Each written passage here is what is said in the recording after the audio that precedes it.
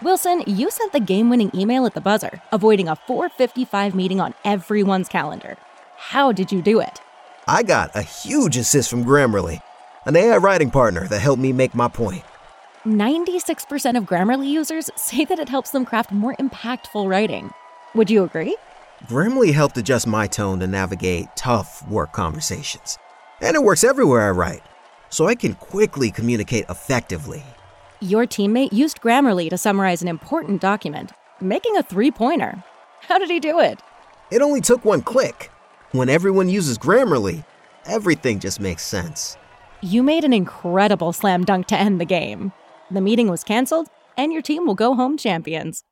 Go to Grammarly.com/podcast to download it for free. That's Grammarly.com/podcast. Easier said, done.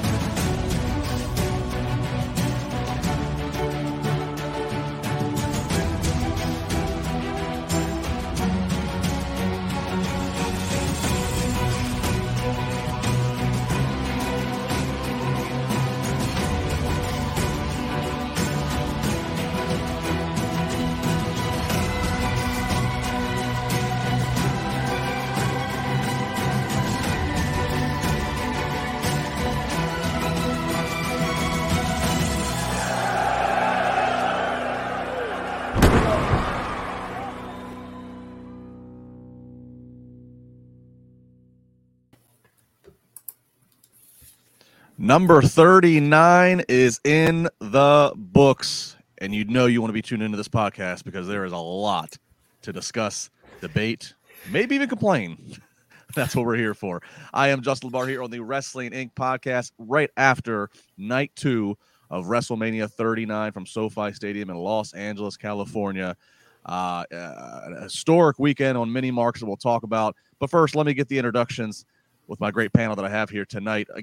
Back again. I mean, he and I all week, we're just the podcast Iron Man together. I love it. He is former WWE referee. He's had a few Mania matches with himself in the stripes over the years. He is the one, the only Mr. Jimmy Corderas. Jimmy, how are you tonight? I'm doing fine. It's a hell of a weekend, and great to be joined by our good friend Raj. And Raj Giri, yes, founder of WrestlingInc.com, no longer current owner, but still very much endorsing and supporting, and of course always has. He can always walk through the forbidden door to be on this podcast. Raj, how are you? Good to see you. I'm doing good. Probably my last pay-per-view. But it was such a fun weekend. But really weird night. But we'll get into it. Yeah, a lot about tonight to talk about. And again, we'll get to it here in a moment. Again, big thanks to everybody who is tuning in live. I know, we had the long intro there for a minute to let everybody start to find their seats, as Jack Farmer would say. Really appreciate the live audience that we have that's tuning in the chat room. If you want to make sure you get your chat on the podcast here and make sure you do that super chat function. And again, if you're not watching us live, if it's too late for you, wherever you might be in the world, as I showed the global audience, checking in. If you're not tuning into us live, of course, we appreciate if you check out the archive video or audio only. Again, Spotify, Apple Podcasts, right here on YouTube, whatever you might be doing. We appreciate it. Hit the like button, hit the follow button, hit the subscribe button, leave a comment, tell a friend, tell a friend, tell a friend. This thing, we have a hell of a year lined up. We're already 4 months in, and we already have a hell of a year lined up here in the pro wrestling world. So this podcast has got a lot to look forward to, and we want you to come along and join us for it. First, let's do a news item. And normally going into WrestleMania, I kind of think, oh, we're not going to have any news headlines. We're going to have enough to talk about with Mania. But I think this one draws the exception to my rule. We've long been hearing of the potential, especially since Vince McMahon came back into the fold with the company at the start of the year, that they could be up for sale, that he could be helping finish this transaction along. And it looks like we could be getting closer, and we looks like we now might know the front runner in new potential ownership. According to CNBC, who reported this Sunday afternoon, the company is in advanced talks with the Endeavor Group. Now, the Endeavor Group is the ownership group that owns UFC, of course, Ultimate Fighting Championship, the leader in the MMA world. And the talk is that basically the way this would work is Endeavor would end up owning 51%, and then the other 49% would still be the ownership spread across the WWE shareholders. It's believed that Vince would still be kept on in the WWE board of directors. Endeavor then has their representation, and then of course Nick Khan would also serve as like a president on the wrestling side. In the report, no word about Triple H, Paul Levesque. One would hope, at least I would hope, that he gets to remain in his titled position of head of creative, but still a lot to wait for. We got to wait for an official announcement. Raj, I'll start with you as being more of the business and numbers guy. Your reaction to this, and are you surprised of Endeavor seemingly being the front runner here? Well, I was surprised just because they just weeks ago said that they weren't interested. Like they were saying, like because of the debt that they had with the UFC, that they couldn't be in that pool. And then, today it comes out that they're the front leader. But before that, it makes complete sense. I mean, WWE, UFC, they have so many synergies, like with the live events. I mean, it's so similar. I mean, so many wrestling sites cover UFC, because it's so similar. So it makes a ton of sense. They're going to be under the same umbrella. They're going to be publicly traded together. And I think it's a no-brainer. And look, personally, I had a huge sigh of relief that it wasn't something else. And I'll just go ahead and say it. Saudi Arabia. Can I just say it? Go ahead and say it. Huge sigh of relief that Saudi Arabia is not going to own WWE. There you go. And I think I think as a fan, you're probably not going to see much difference. It's going to be mostly behind the scenes. It's going to be different TV deals. Endeavor is a way more well-oiled machine. WWE is they are a well-oiled machine, but Endeavor is a different animal. You're going to see the amount of money WWE brings in is going to just jump, exponentially under Endeavor. The one thing is that right now with the Peacock deal, they have a few more deals, few more years left. Once that's up, are they going to want to maximize those profits and have WrestleMania not as a free streaming deal, but as a pay-per-view deal, like they do with the UFC? All the major UFC pay-per-views right now are a separate paid entity, and I could see them looking at that and being like, hey, Royal Rumble, WrestleMania, SummerSlam, we should put that in the same model. So we'll see what happens, but I ultimately, as a fan, it's not a big deal, if you know what I mean. Yeah, Jimmy, to Raj's point of they're going to want to maximize the profits, and so the changes they can make, of course, to how you view PLEs or go back to being pay-per-view.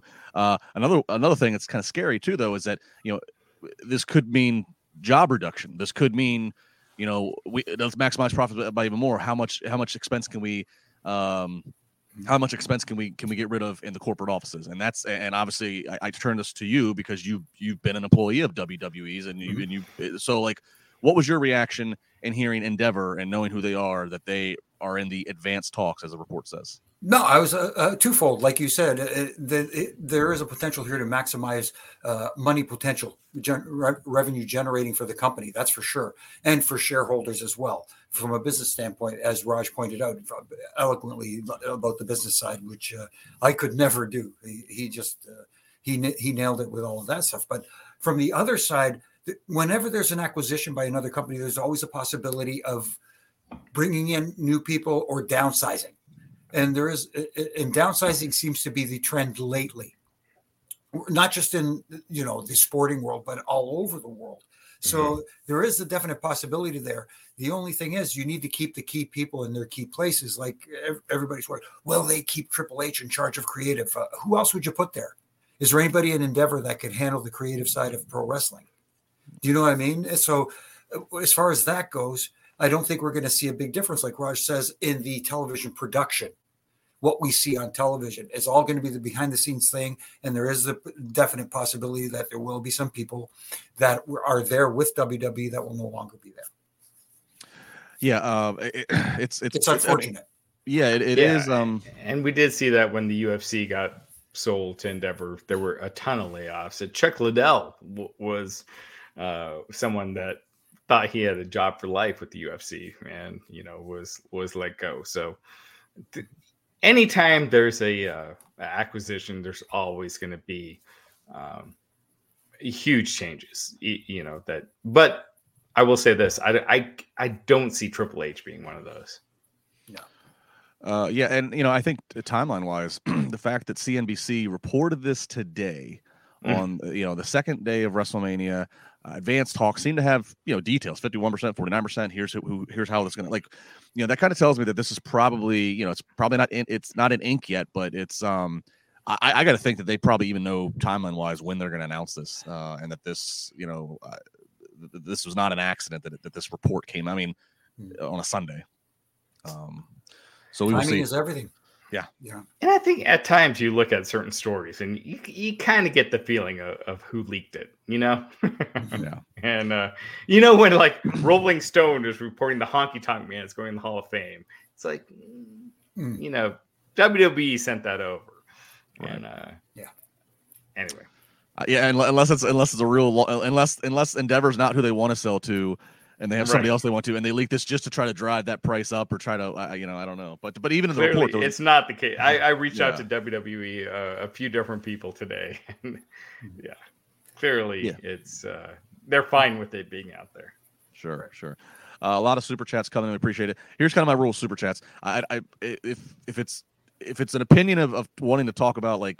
If it's a question for us about a certain topic, I'm not gonna, because otherwise we'll never get through the show because we want to get through it. But if it is something that's like, if you just want to have your comment out there, I'll just throw it out there. And again, we might not react because we'll get to it.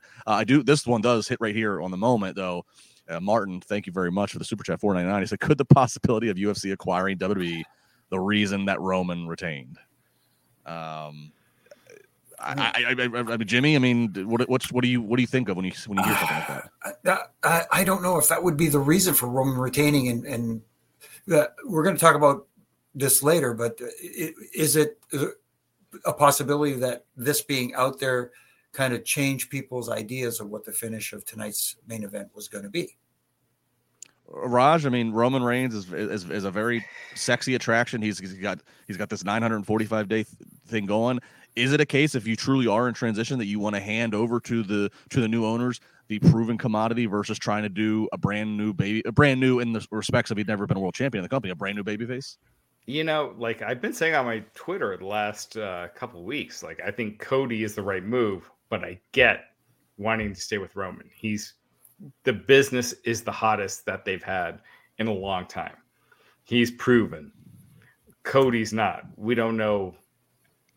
What will happen after he won the title? Like, is the interest still there? If Roman takes time off, does the interest remain?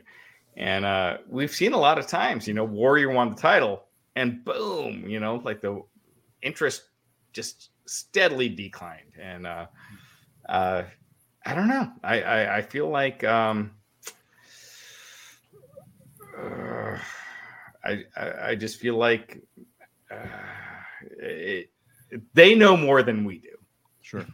And they see the numbers. I look at the numbers. Roman has been killing it. I still felt like this was the time to anoint a next top guy, but maybe they just felt like this wasn't the time for Roman to not be that guy when everything is so hot. Everything is on fire. why risk it? So.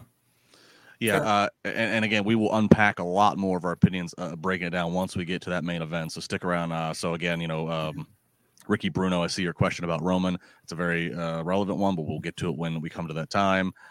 We will get to all the super chats. So yeah, we'll get to all of it. I'll throw again. This one doesn't really as a question of us, but it's worth say Brian Barry. So Rock must have said yes to the match. That's one factor you can swirl around, think about. We'll get back to scenarios. Rock, you can never take the Rock for his schedule because you never. He is the busiest man. Him and John Cena, you just can't count on their schedules from a year from now. Brandon Hall, $10. He said, "I'm jumping right to this. No excuses for WWE anymore. They've completely dropped the ball with Roman and Cody thing. You'll never be able to recreate this moment that you had right here." So that's one to think about. Let it swirl around as we get back to it. Brian Cyrus says, "Feels like Triple H booked night 1 and Vince McMahon booked night 2. Splitting duties, huh? Tremendous. Dude, night 1 felt magical in a lot of ways. Not to sound corny, but it felt just amazing. And night 2 felt standard. I don't know. I felt like there was a difference. Yeah, again, we will definitely back. Once we get through all of it, we'll kind of figure out where the nights rank, where the show overall ranks. Kier just came in and said they choose a 1,000-day reign. So yeah, it looks like he would possibly be heading towards that, depending on how we space the booking out. Just a shout out to Will. No comment, just 15 Canadian. So Will, thank you very much for that. Thanks, Will. We appreciate it. Hey. And Jimmy, we got a question for you, and then again, because we're not going to go into every single spot in the match. I don't mind doing this now since Majestic Marie with $10. Thank you, Marie. She says, "Hi, I love y'all. Question for Jimmy. If I've asked before, sorry. Why is it legal to use tables in traditional matches? It has always baffled me that they can be used with the referee staring straight at them." Jimmy, there is a big table spot in the main event. Give me the referee's interpretation. Okay, here's the thing. It depends. If he pulls the table out from under the ring, then that is a disqualification. Using the table at ringside, it's considered part of the equipment around the ring, like the stairs are. When you're outside the ring and you throw someone into the stairs, if you pick up the stairs and you hit them with it, that's different. But if you throw them into the stairs because they're there, then it's not a disqualification. Same with the tables. If you throw someone through a table that's already there as part of the set, then it's not a disqualification. It's like, you know what I mean? If you could pick up a ring post, for example, and swing and hit somebody with it, that would be a disqualification. But you can run them into the ring post. You can run them into the barricades. That's why when the barricade breaks, it's okay. We don't call the DQ. Yes. Right. There you go, Jimmy. So, no other podcast are you going to get a former WWE referee who's going to break down the rule book for you. Absolutely. And I did have one more question for you, because tonight you had like a lot of 2 and 9/10 counts. Are you aware of that ahead of time? Because that's tough to time that to where if you don't know, it's easy to hit that 3. How often are you aware of like, this is how many of those we're going to do? And well, for me personally, I would be there for the discussions for everything. And I would try to be aware of everything they needed me for. And especially on those close false finishes where the referee is important in that regard. You have to be aware. I mean, sometimes they say, well, just treat it like a shoot. And you can, and they can kick out. And like I mentioned this to Justin before, if the referee does hit 3, even though someone kicked out, they can wave it off. Mm-hmm. And sometimes that even looks pretty good, depending on how it comes across on television, how it's shot. Jimmy, my scare is always, I'm hoping that the referee, and WWE's referees are all pretty good. You're not in WWE if you're not a good ref. My fear always is making sure the refs are screaming the number loud enough. Make sure they're screaming 1 and 2, because I always think you're in the moment, you got all this going on, adrenaline's pumping, crowd's going. You take a spear from Roman, and your body hits the ground, right? And you're just, or hits the mat rather. I could see how it could easily just be disoriented for a split second. And if that split second is if you already missed the 1. And then you hear the 2, and like you feel like you could miss the kick out, like you could force the ref's hand essentially. So it's like I always like that's the thing I'm always like nervous about is hoping the refs are screaming loud enough that the competitor can hear which count we're at. No, absolutely. And that's the other important thing too that they got to remember is not only screaming loud enough, but position yourself where the guy being pinned, a guy or girl being pinned can see you and see your count, because a lot of them go off of vision as well, seeing your arm going up and down. And I've told this story before. There was one time, I know it's TV and you don't want to block the hard camera or the ringside cameras, but there's one time where I made a false finish count on the outside of the ring. I slid out under the bottom rope to the side and counted on the apron. You know what I mean? 1, 2, kick out, got back in, finished the match. I get back to Gorilla, and Vince pulls the glasses down and goes, does this, and I went, uh-oh. She says, why'd you slide out of the ring to count that false finish? I said, well, Vince, it was the only way I was able to position myself where I could see the shoulders, and the one being pinned can see me counting. He said, okay, pushed them back up, and that was it. And I went, oh, and Gerald Briscoe, who was at Grace, he goes, good, but go. And to the mark of Roman maybe going for the 1,000 day. I'm sorry if I don't know how to pronounce it. Anarud. Saying WWE passed. I think. Yeah, WWE passed on Cody for a round number. Devastated. Yeah, we will get there. Let's go ahead and jump into the opening match. And again, keep the super chats coming. We will like 4 hours. Yeah, we will acknowledge all of them. We appreciate it, but we will get to all of them. So if you have one, like if you have one for Brock and Omos, now would be the time to start typing your Brock and Omos. Not one yet. Brock versus Omos kicking off WrestleMania night 2. This is Brock Lesnar's 12th WrestleMania match. All these fun stats are mostly provided by Michael Cole, so I want to make sure I get attribution now. Omos versus Brock.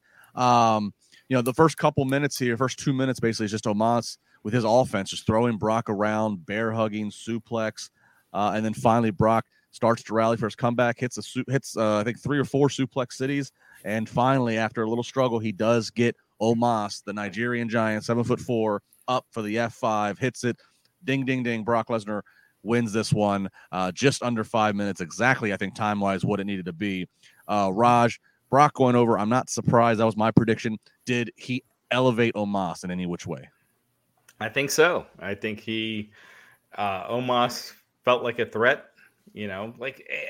Brock's sold for Omos like he has sold for very few people, where he's running away from him. I don't remember the last time I've ever seen that with Brock, on Raw a couple weeks ago or last week. I thought this match was perfect for what it was. It was a freak show. And this was, so last night, my daughters, they had birthday stuff. They didn't watch WrestleMania with me. Tonight they watched it and they were just glued. Like the whole, Brock versus the Giant. And they're like, there's no way Brock can get him up. And, I was like, I'm not going to spoil anything, but he's going to, And it was one of those that WrestleMania is not always for the hardcore fans. You throw in all this stuff for the casuals that are just tuning in, or people that have no idea what's going on. And I had that last night for the first time in like 8 years. I had people over watching WrestleMania, because usually I'm either there or I'm doing, I'm working that night. And last night was one of the ones I wasn't. And all the stuff that they sprinkled in with George Kittle and McAfee and all this stuff was stuff that they were popping for. And they were like, oh my God, they got McAfee. And, it drew them in. And I just felt like Brock and Omos was kind of that kind of same thing, where it was a freak show. You see this gigantic dude. Most people know who Brock Lesnar is. I thought it was great. I thought it was a great opener. And I thought Brock did, he didn't look like it was a joke. He made it seem like it was a legit threat, and it made it feel that much more big, in my opinion. Josh Muller, see your super chat. We'll get to that in a bit too. Shabelsky, same thing. Jimmy, Omos and Brock. I think you and I both thought Brock would win this. I got to say, again, going back to our news story just a minute ago, it did make me kind of think a little bit more about Brock's future with WWE, if in fact Endeavor is going to buy the company, because they certainly they've cashed some checks on Brock Lesnar's good business that he does for an audience that wants to watch physicality. Your thoughts on this opener for night 2? That could be a good reason why Brock did go over, as you said. But again, it was what it needed to be. And did it elevate Omos? I think if I can make one tiny critique, I don't mind Brock going over on Omos. I just wish that, with what we've seen in the last 2 nights with, people kicking out of these big moves. Yes, he hits the F5, but Brock, before going for the pin, goes, drags him up, struggles to get the big man up, puts him up one more time and gives him at least a second one before pinning him. Because people have been kicking out of people's finishes pretty much all weekend long, and that gives, a little bit of elevation, a little bit to Omos, because he had to hit him twice. Even though he didn't kick out, Brock felt the need to hit him at least twice with his F5 to beat him. And that's just a small critique. That's you know what I hate about pro wrestling right now is that people can take a chainsaw to the gut and they kick out at 2, but a roll up, that ends the match. Oh, that's the most devastating move in wrestling right now. Right. Raj, I said on Wednesday, whenever the new AEW video game comes out, the roll up better be the highest rated finish.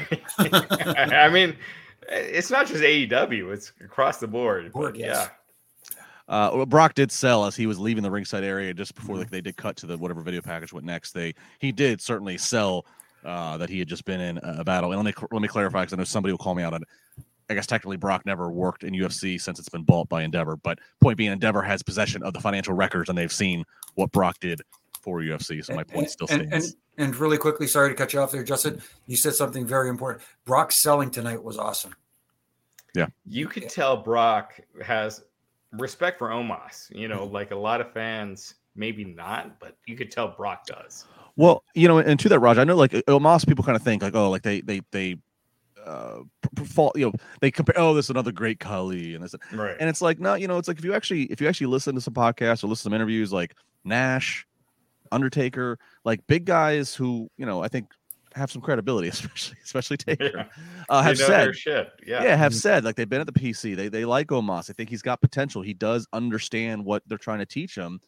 And so I think if those guys, and especially Taker, who Brock has a lot of respect and has a rapport with, if Taker says, hey, this kid's worth it, I think that's going to go someplace to Brock. That's going to matter to him.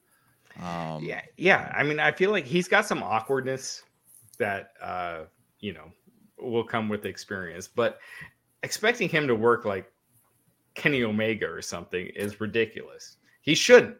No. He should be a giant. He is a giant.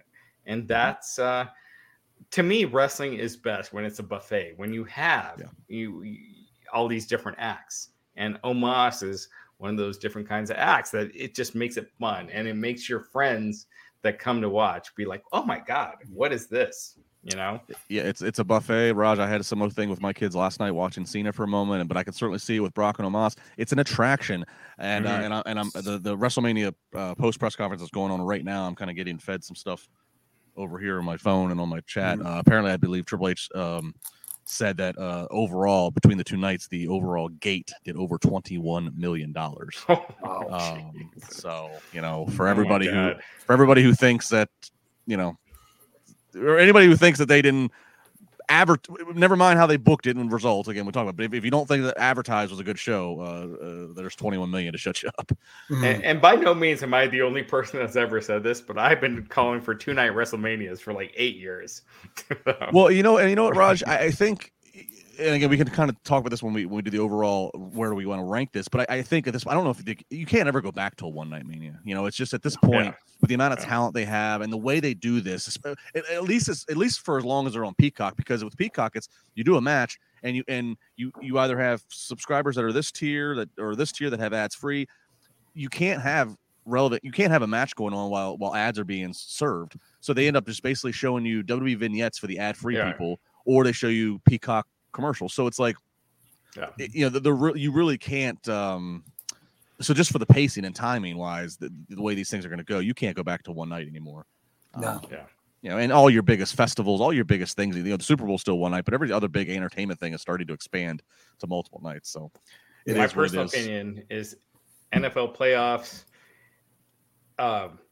if they made those Nick Khan says this all the time, and that's where I actually got the idea from. Like, if you were to make those destination events where the location is, decided way ahead of time, those become like multi-million dollar shows, as opposed to just doing it at the home team at the time. And I think the NBA, man, I look at the NBA finals. If it was one game and it's a destination game, it's money. It's a Super Bowl type of thing. Like both of you have said, WrestleMania now is a several day destination. Mm-hmm. You don't just it a year in advance. In advance, and you can plan for it, and you're going to be there for SmackDown, the Hall of Fame, whatever's going on at the local convention center, and all the appearances and that sort of thing, and the 2-night Mania, and the Monday after Raw as well. Yeah. So it is a several day destination. And this will all be relevant to keep in mind if everything we've talked about with the sale moves forward. If it happens with Endeavor, if that becomes true, and if the viewing of a premium live event for WWE goes back to what it is now with UFC, the fact that Mania is 2 nights, what will the pricing be? Will you have to pay that kind of price for 2 nights in a row, or will you get some kind of bundle? I mean, there's gonna be a lot of things to watch if they move off of Peacock. Right, and we still got a few years on that because that Peacock deal has, starting 2021. It's a 5-year deal, so we got a few years. But yeah, I mean, they're seeing gigantic success with the UFC and having the big events on, separate pay-per-view models. So yeah, I could easily see that if the money's there. I thought I saw Nick Khan sitting ringside it, and I thought I saw it again last night, but maybe I was incorrect. I don't know, but I know we know that they're entertaining people on the corporate level, so I wouldn't be surprised. All right, moving on here. Next match, just like night one, they decided to put the Fatal 4-Way Tag match. This one's being the women's second. This is Liv Morgan, Raquel Rodriguez versus Ronda Rousey and Shayna Baszler versus Natalya and Shotzi versus Chelsea Green and Sonya Deville. Kind of the same as the men's counterpart on night one. Not given. You're not going to give so much time to it, so you're just going to kind of get a few high spots in where you can. Ultimately, though, Ronda really playing it to the crowd that really gave her a lot of heel heat reaction, and she snaps that armbar onto Shotzi, who very quickly taps out. So Ronda Rousey and Shayna Baszler stand tall. Jimmy, again, this was my prediction of who I thought, just based upon the landscape. Your thoughts on the outcome and how they got there? I thought the match was fine. There wasn't it wasn't blow away or anything like that, but the ladies worked very hard throughout this. I think the right team did go over. The crowd just didn't seem too enthused. Whether it was my TV or whatever the case may be, I just felt it was a little quiet during that match. I don't know what the crowd was expecting. I thought the ladies did a good job. It wasn't, like I said, it wasn't like over the top good, but it was a good match. Raj, taking into account what your answer is going to be to the same thing I just asked Jimmy, where are we? We know she's main evented and she's been in some high profile Mania matches in her career. Where are we with the Ronda Rousey WWE career path? God, that's a tough one because she is the most well-known star on this show overall, right? Like, more people probably know Ronda Rousey than anyone else that was on the show. But Jesus, has her star fallen? And I thought this match was there. It was nothing. Gosh, one of the things I feel like I give Triple H all the credit in the world for was how much he was able to elevate the women's divisions over the years in NXT. But in this Triple H era, we haven't had strong singles feuds with the women. Like Bianca Belair and Asuka, she was just spitting goo, and that was the feud. And Asuka and Charlotte, they had a couple things here and there in the last few weeks, but it, the storylines were not as good as the other storylines. Mm-hmm. Ronda, I just think she should have been treated like a Brock Lesnar, like a special attraction, not just a weekly character. And I just feel like she's just there now. she's not special anymore where she should be. And I don't know if you can put that back in the bottle. Yeah, it's ironic, like you kind of were alluding to. Triple H was kind of praised when he was controlling NXT for how revolutionary and how advanced the women's, storylines were there in comparison to Raw or SmackDown. And you're right, and we'll get to Bianca and Asuka in a moment here, but you're right. There really hasn't been, a ton. Rhea Ripley to me has been the breakout star last year, but it's not been any one feud. It's just been her. It's just been her. Yeah. Her and Dominic kind of like yeah. So all right, so now we'll watch Ronda and Shayna win. So obviously they have things lined up for them. And clearly Ronda is very injured still because they had her come in at the very end to do, just the armbar. Yeah. So they protected her very much in this match. So they did. Joel Yednick, I just saw a huge super chat for you. Really appreciate it, Joel. That is maybe some of the $1 million questioning that we are going to. 1 second. Joel, that is some of our $1 million question that we are going to get to. So if you can hang on, we will get to it. But I see you, and thank you very much for tossing some bucks across the table for that. Raj a minute ago used the words and phrasing of bear and what have you. Talk about bear. Bobby Lashley comes out looking sharp, hoists up the Andre the Giant Memorial Trophy that he won Friday at SmackDown, put it back down, posed a little bit, went back, grabbed the trophy up again, hoisted it up, and that was that. Raj, as fellow Colorado native with him, I fully expected at this point that we were just stalling for somebody to do something on the stage with him, and then they just cut to video. I've seen Bobby do more, at the driving range when I'm with him. That was I was shocked. I was like, at least having LA Knight. I thought they were going to do something with them. LA Knight's been getting super over. The fact that he keeps bringing up like you can't have a WrestleMania in LA without LA Knight, I thought they were going to do something. Yeah, I felt like tonight there was just something just kind of off, and it just didn't connect. Like last night, I thought everything connected, and then tonight it just felt like it was just kind of off, and that the Lashley thing was part of it. It just felt like you're expecting something and nothing happens. And LA Knight came down. LA Knight was in the final four, Jimmy, on SmackDown at Battle Royal, which of course the Battle Royal was in LA. It's just at the Crypto.com arena, which is where they're at tomorrow for Raw. And when you watch that Battle Royal, the fans they wanted LA Knight to be the victor. And obviously he wasn't. He got to the final four, but then he was the first of the final four to be eliminated.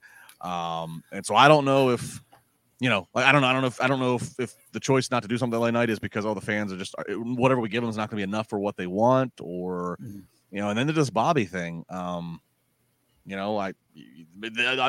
personally fantasy booking Jim. I'm thinking, all right, he's out here doing this. He's in street clothes, which is smart. He's not going to be dressed for competition because he doesn't have a match. Right. Do we just even get just parlor tricks of Bray Wyatt or Uncle Howdy or something to set up something for the future if we're going to go back? I don't know, but what did you make of this very awkward 60 seconds? No, that's what it was. A very awkward 60 seconds. It felt very random, and it felt like it was just something to break up going to the next match. And the formula of we have a match, then we have this video package to set up the next match, and then we go to the next match. That sort of thing. It just felt like something randomly thrown into to kind of I don't want to say break up the monotony of the structure, so to speak, but it just there was at least have some minor physicality, or like you said, something on the screen, something to tease something else, plant a seed. There wasn't even a seed planted. It almost felt like it's almost worse than they did. It's almost like just keep them off the show and out of sight, out of mind. Almost showing them out there just reminds me, Bobby Lashley's not featured on WrestleMania tonight. Yeah.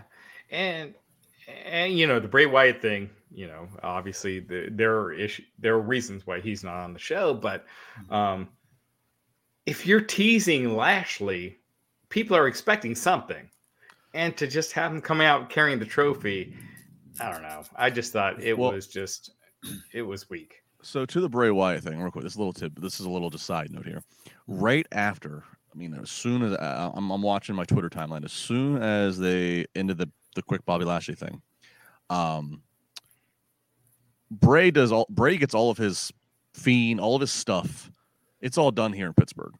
It's been documented. It's not. I'm not like breaking any news here, but like there's a team of the horror film people here that do a lot of his stuff. They do the fire, or whatever, and then they've done other stuff for like Oscar and other people. As soon as that thing ended, a particular person involved with it tweeted, "Did I miss something?" ? And then had a GIF, almost to like allude to like I was supposed to see. I was expecting something else, and I didn't. They then since have deleted said tweet. So I just throwing that out there. I was like, I didn't screen grab it. I didn't whatever, but I saw it, and then when I went back to see again because I wanted to see what the comments were, it was gone. So well, I know what the stuff with why it is, and it's not a creative thing, and when he's able to return, he will. So hopefully he's okay because I know there's a lot of obviously.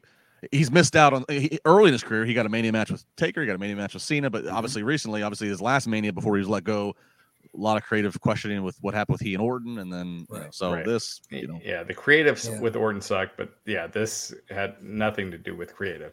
Right. Scott Langford saying what we've heard here again. Scott, thank you for the Canadian Bucks. The two nights felt like they were booked by two completely different people. It does have that feel.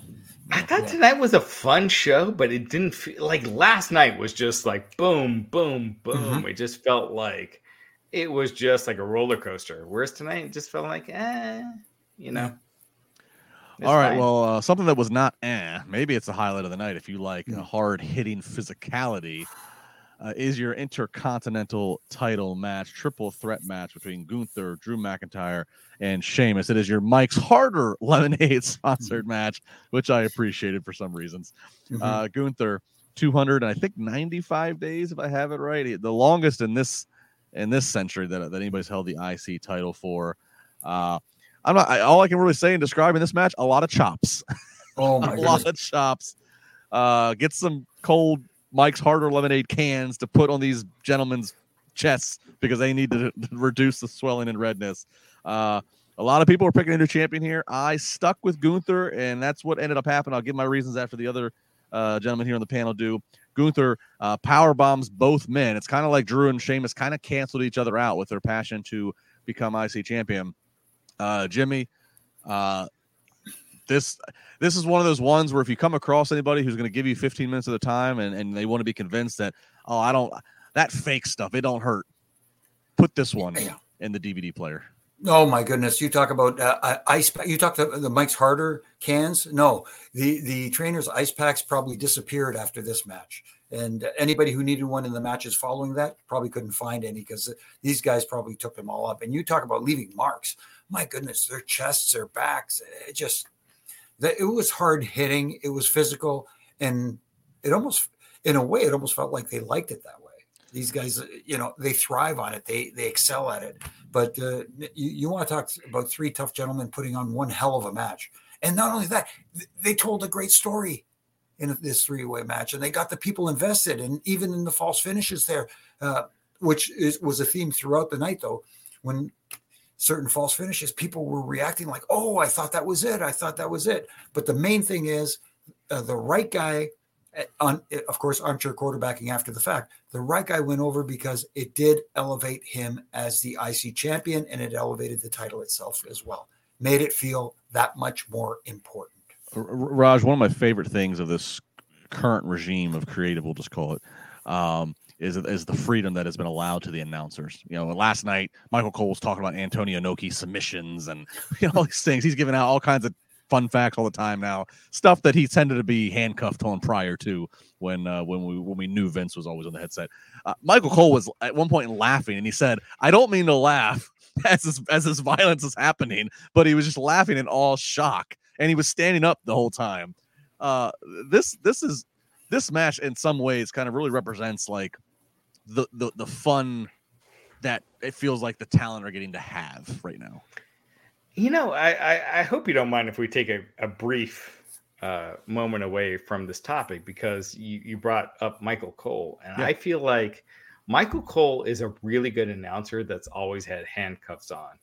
And you're seeing it now. Like when he's free, he's so good. And I just think like he's underappreciated in a lot of ways. So I feel like, it's kind of one of those situations where it might be too late, where everyone's still like, the hardcores are like, Michael Cole, blah, blah, blah, blah, blah. But he is a really talented announcer, and you're seeing it.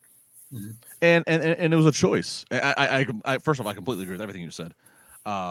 People don't realize how tough it is to do that job that he's doing, to have the passion that he has, just to be out there also and not have to get up and go take a pee break. He doesn't get to do that. Right. He's really good. I agree. And it's a choice by WWE. You have 2 nights of Mania, and you have 4 commentators who are on the air each week for Raw and SmackDown total. It was a choice for them to say, we're going with Cole and Corey both nights. And by the way, Michael Cole is the best play-by-play guy they have, and Corey is the best color guy. So I get put your best on both nights. But in the past, they've mixed it up. Or we've seen them. Oh, it's a Raw match. We got to bring the Raw guys. We got the SmackDown. And I think it was a really good choice to say, you know what? No, we're putting our 2 best. No, Kevin Patrick, Wade, nothing against you, but we're putting you on the pre-show. You can be part of it there, but we need the best of the best for these moments. And I have no problem with that. And I think that was an interesting choice that they did make. Yeah, and saying that. Oh, sorry. Go ahead. No. It's just that you talk about how good Michael Cole is and how good Corey Graves is, and it's also about chemistry, working together. These guys do have great chemistry, and they do gel well together. And I'll let you get to what you were going to say, Rush. I was just going to say, I try not to say anything negative about, except for QT Marshall, but Kevin Patrick, I think he's such a nice guy. He really tries hard. He's just not the guy, like to carry a 3-hour Raw every week. And you saw it tonight. The vote of confidence wasn't there. I kind of agree. I mean, I kind of think just on the Raw thing, I think Vic does it, and Vic had a little short time on Raw, and things got really, that was when things were really shaky internally. I was still when Heyman was in charge of Raw and Bischoff it was crazy times. I still think Vic, who's on NXT, I think if given another chance on Raw, Vic is great. And with Corey Graves, or Barrett or whoever. I mean, but I think especially with Corey, because he has a rapport with Corey. Like Kevin Patrick, you don't agree with me? No, I do agree. I'm saying I think Vic. I would rather see Vic in that Raw spot. Try to put him with Corey. Gotcha. And I think that would work. So real quick, wrapping up Gunther. I agree. Gunther retaining. I like it. It continues to elevate the title. He's going to continue this run. My biggest thing too with Gunther is obviously Triple H and company like him. That's very clear. Triple H retweeted quickly the WWE official Twitter graphic announcing that Gunther's reign's continuing. Like he likes his old. I think Gunther probably reminds him of Killer Kowalski, who trained him. Gunther. He needs to remain the IC champion, because the moment that he drops it, the only logical place for him to go is in the world title picture. And especially now that we know who our world champion still is, it doesn't make sense for that to be now. So that's my whole reasoning of why I predicted Gunther. And I predicted Gunther thinking that maybe Cody would still win, but I didn't think that Gunther's going to be the first guy that Cody steps up to. So all those things factoring in, Gunther has been a phenomenal IC champion. Again, definitely the best in the last 22 years and then some. But if you're watching or listening to us, have not checked out Mania, if you're looking for us to give you the highlights of where to fast forward to, definitely watch this match. This one, it'll make your chest hurt just watching it. We'll say that much. I'm not a guy that feels like someone needs to get the shit kicked out of them for it to be a good match, but this was awesome. Real quick, this is a question again. I could hold it until the end, but I feel like we could jump in for a minute. It's kind of like a sidebar. I think we got a lot now. We do. It's great. I'm really trying to sort, but I feel like this one's a sidebar that we can jump off on because people still want to touch on this issue. So I'm doing the best I can here. Will, more Canadian. Jimmy, you must have been passing out flyers today. Will says, I'm concerned about AEW personnel not wanting to come over to WWE with this Cody result. Is this justified? I think asking is his worry, is his concern justified? No. Yeah, Jimmy, go ahead and start here. No, I don't think that's a concern to be justified with. It's about getting, to do what you want to do, so to speak. Not everybody can be champion when they come over. It may get some people thinking, did they do this to Cody to send a message? If that's your thought process, I don't think that was the reason for what they did tonight. I think there was a different reason behind it. And again, we'll discuss it later.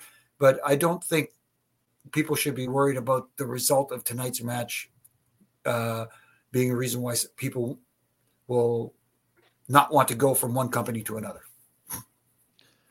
Yeah, Raj. I mean, I've long said this, that obviously just Cody coming over and just being as featured as highly as he is a big deal. But I've said this, that the advantage that WWE has is the 5-6 decades they have ahead of AEW, which is pretty much all of your AEW roster, with the exception of maybe like Eddie Kingston and a few wild cards.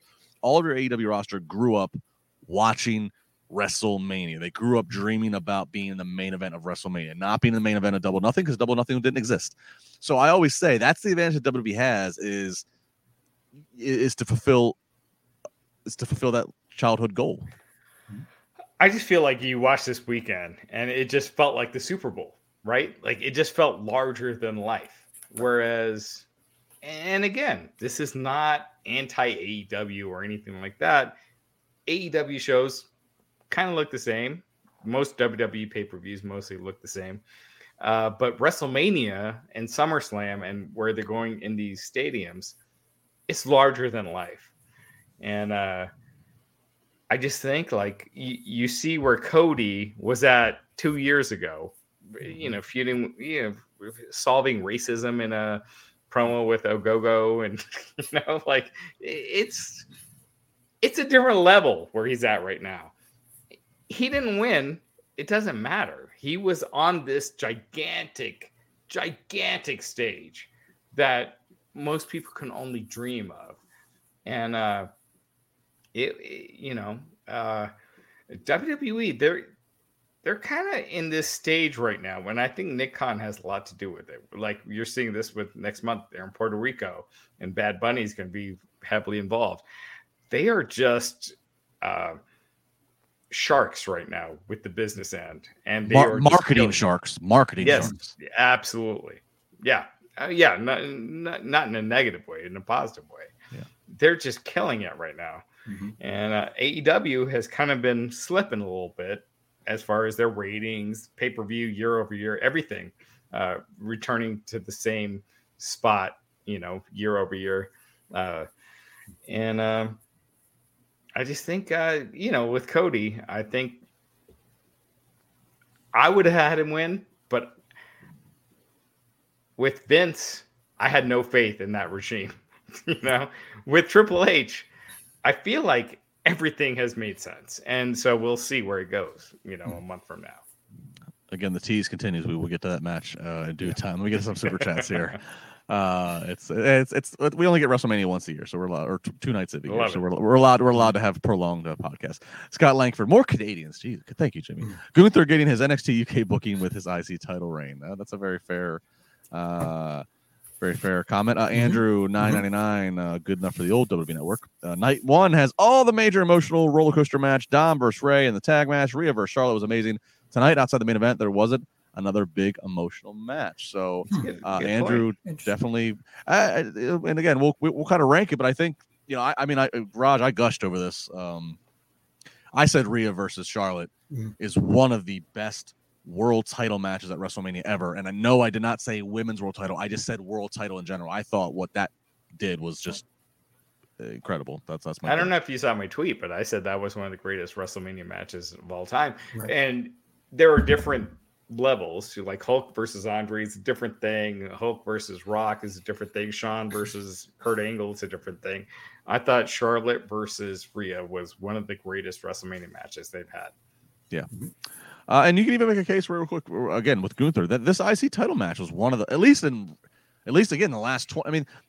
This in the last 20 years, that was maybe one of the best IC title matches on Mania, and that's a little bit of a cheap thing for me to say because there's many years where they didn't have an IC title match at Mania. So. Exactly, or any, or US. And like we've been trying to say tonight, they elevated that championship again tonight with Gunther, and I saw Dylan Matthews, our esteemed friend here that jumps in on the chat every once in a while, that Gunther should not lose the title. He should give it up. Dylan, if you're going to do it that way, I don't know. But if you were to give it up, it would be maybe he wins Money in the Bank. And then in cashing in Money in the Bank, that's when he You know, I don't like I don't like guys or girls working as physical as guys like tonight is and just giving up title. If anything, you be a shark and hold all the belts or something. I don't like. Yeah, because imagine what it'll do for the person who eventually defeats that person for the title. Yeah, I think there's working smart and working just working to get yourself over. But I think you look at, you could chop each other to death and cause heart problems or whatever. Ultimately, I think Gunther has to show himself as a personality to get to that next level. Mm-hmm. He could have great matches all he wants, but he's not going to be a main event guy until he's showing that he can be a true personality. I agree. Right now, he has his two compadres and Imperium, but I do think he needs.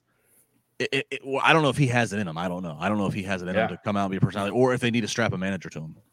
But I do agree that there's gonna come a great. point. Yeah, he physically has got it, but he's gonna eventually you're gonna have to still talk people into the building to an extent. So I think it's a fair point.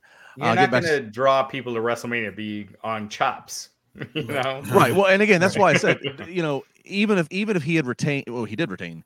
Had he retained, and even if had Cody come out of this with the world title, that's what I mean. Cody versus Gunther right now is not going to be a marquee draw. It's going to sell a stadium out. Right. Eventually, it could, but you need to continue to build that aura around. You almost need to have Brock versus Gunther and Gunther beat Brock. You almost need to have something like that to start to, but you still need some talking elements. But you almost need something like that. And look, they're going to be in London. I know Gunther's Austrian, so I'm just kind of lumping a portion of the world together here. But they are going to be in London for Money in the Bank. I don't know if they're doing another Clash in the Castle, but I mean they have some international big events coming up in this year. Maybe that's where you have Gunther and a Brock, and not only would that again get Gunther over, but Brock challenge for the IC title again elevates the title. So just fantasy booking the things to think about. But I think that's a big project here in 2023 is to watch. Is Gunther's a guy they want to be a big deal, but there's still some things to do with him on the entertainment side of it, not on the physicality in wrestling, but the entertainment side. Hitting some more super chats while we can get them. Allison, really appreciate the monetary value. I'll read it, but I don't know if I quite agree with you. She says, Allison Tuckwop says, for $19.99. Wow. What's going to happen to the superstars when they close the doors? Will they just continue the wrestling when UFC joins up with WWE in one package? Well, Allison, we're talking about sports entertainment and pro wrestling that is one genre, and UFC, which is a completely different genre of show and real sport combat. So I don't think it's going to happen. But no. It is a deadly combo with WWE and UFC under the same umbrella, same publicly traded company. That is basically, look, I would always be critical of when you have best promo of the year and you have a UFC guy against a wrestling guy, because it's such a different thing when you're cutting a real promo when you're fighting somebody as opposed to when you're cutting a wrestling promo. And, like the Wrestling Observer, they kind of combine that. It's like, it's not the same thing. And now seeing those combined in the same umbrella, it's going to be interesting. I mean, you would know better than I do how the business end of this works, Raj. But at the same time, I think they have to treat it like they're two separate entities. Yes, they are both in the sports entertainment world, so to speak. But at the same time, you can't say, well, it works here, it's going to work there. Right. Yeah. You know what I mean? Absolutely.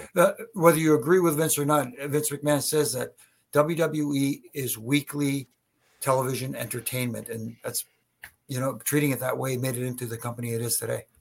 It's funny. I was having a conversation with someone just a couple of days ago, and we were talking about all the people that Vince laid off and how many have really made it since they've been back.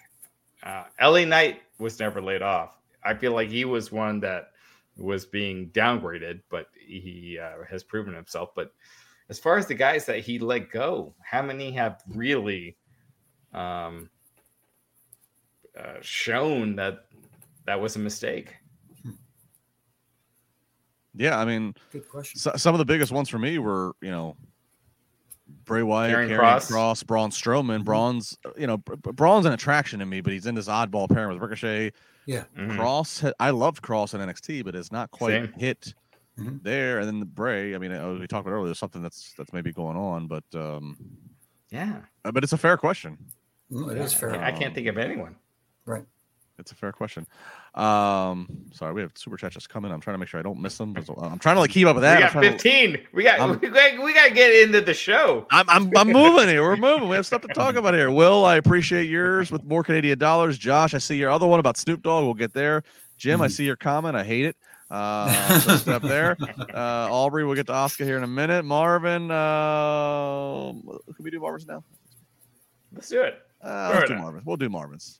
We're getting ready to move into the women's belt here. Marvin asking Marvin B. After this Mania, I'm wondering if 2 equal belts for the women is the right move. I'd like a main title in mid card and tag a women's roster. So Marvin, you're asking for more title belts to be equal for the women's division. They don't give enough out. They give more time to the women than ever, but we almost need a women's only show in order to satisfy all the stories that would need to be told for those titles. Jimmy, do you agree, or what do you think of this? No, that's exactly what I was thinking, because how do you get all these women on television? You said the roster is so deep and so huge right now. You have to give them television time to tell their stories, especially if you're going to add more titles to the picture. So if the women did have their own show, then you can make a case for it. Other than that, I think having a Raw Women's Champion, a SmackDown Women's Champion, and a Tag Team Champion that could float between both shows right now is enough. Raj, they did a women's only pay-per-view before. They did Evolution. It did not do great business. It was only one show. But could a women's only show sustain, or is that something where it's like a Peacock only thing? What could they do with the women? I think personally, no women's only things, no men's only thing. They're the same. Just give more time for the storylines for the women. I feel like we haven't had a good singles storyline with the women in a long time, and I don't think you need a women's only show. I just think you need to do them equally.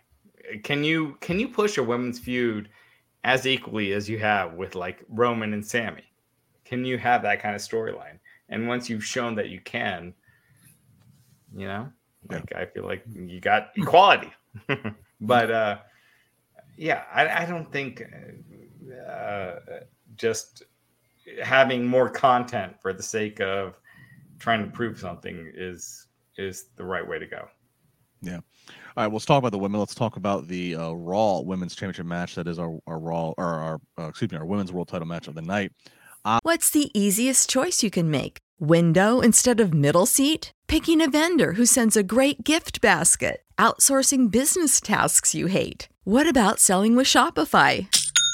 Whether you're selling a little or a lot, Shopify helps you do your thing, however you cha-ching. Shopify is the global commerce platform that helps you sell at every stage of your business. From the launch your online shop stage to the first real-life store stage, all the way to the did we just hit 1 million orders stage. Shopify's there to help you grow. Whether you're selling scented soap or offering outdoor outfits, Shopify helps you sell. Wherever and whatever you're selling, Shopify's got you covered. Sign up for a $1 per month trial period at shopify.com/try. Go to shopify.com/try now to grow your business, no matter what stage you're in. Shopify.com/try. Asuka up against the defending champion Bianca Belair, who I believe Bianca won it last year Mania, so this is her 1-year mark defending this title.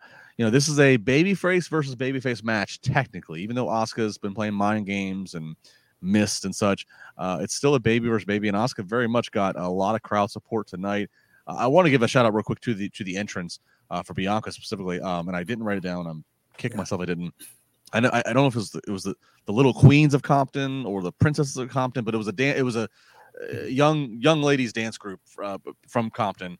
obviously a neighborhood in LA, and they danced to the first minute or whatever it was of Bianca's theme song, and then Bianca came and she did a dance with them, and it was really impressive, and it actually had a lot of feels. If you told me, oh, we're gonna bring young ladies out and have them dance, that sounds like kind of generic, but when you watch it, it gave me a lot of feels. And when I saw Bianca out there and she started dancing on them, it had a really good moment to it. So I just want to give a shout out to that. I thought this was, once that hit, it was like you want her to win.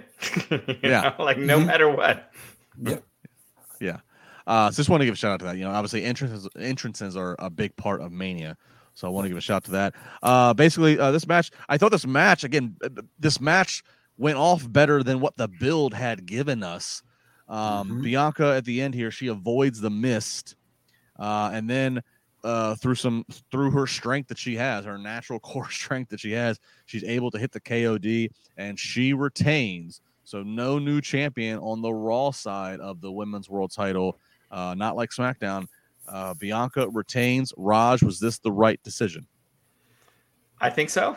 I think look, Bianca has been she's a superstar. She just hasn't found quite that right storyline yet. She's there. She's ready. I feel like they need to, whether it's Sasha Banks coming back or someone, but this wasn't the match for her to lose. I just felt like it was perfect. She should have won, and Bianca Belair is a superstar, and my daughters were watching with me, and they were just like so impressed with her. And sometimes you watch wrestling through your own eyes, where you've been watching it for 30 years or whatever, and then when you see it through your kids and you see like what they think is cool or what they think is hip or whatever the term is. Whatever the kids are saying these days. Whatever the kids are saying. You get a different appreciation, and Bianca's it. They were all into her. And so, sorry to cut you off, Raj, but I want to, Chris, Ricky, Skeeter, they're all filing in. I guess this was on the press conference. Deadpool, and then Mnek, Mike, I'll put his up because the guy gets the most explanation. Hunter said the little girl who contorted her body in the dance had her mother pass away this morning, and all the other people I just named said something similar to saying that one of the young dancers' mom passed today. And Mike said props to her for doing the show and props to WWE. That's unbelievable. I mean, that little girl couldn't have been no more than 10 years old. Right. Oh my God. Oh my goodness. That's the. So wow. So incredible. I don't know what to say. That's heartbreaking. That's really heartbreaking. I was a little unexpected downer. But I mean, overall, so Bianca retains, and Jimmy. So Bianca continues. So she's now year plus in this title reign. No, and I agree. I think it's the right choice because she ticks all the boxes, and you want to elevate that women's division. There's someone who projects stardom. She comes out, she ticks all the boxes. She's great in the ring. She performs well. She's got charisma. She can talk.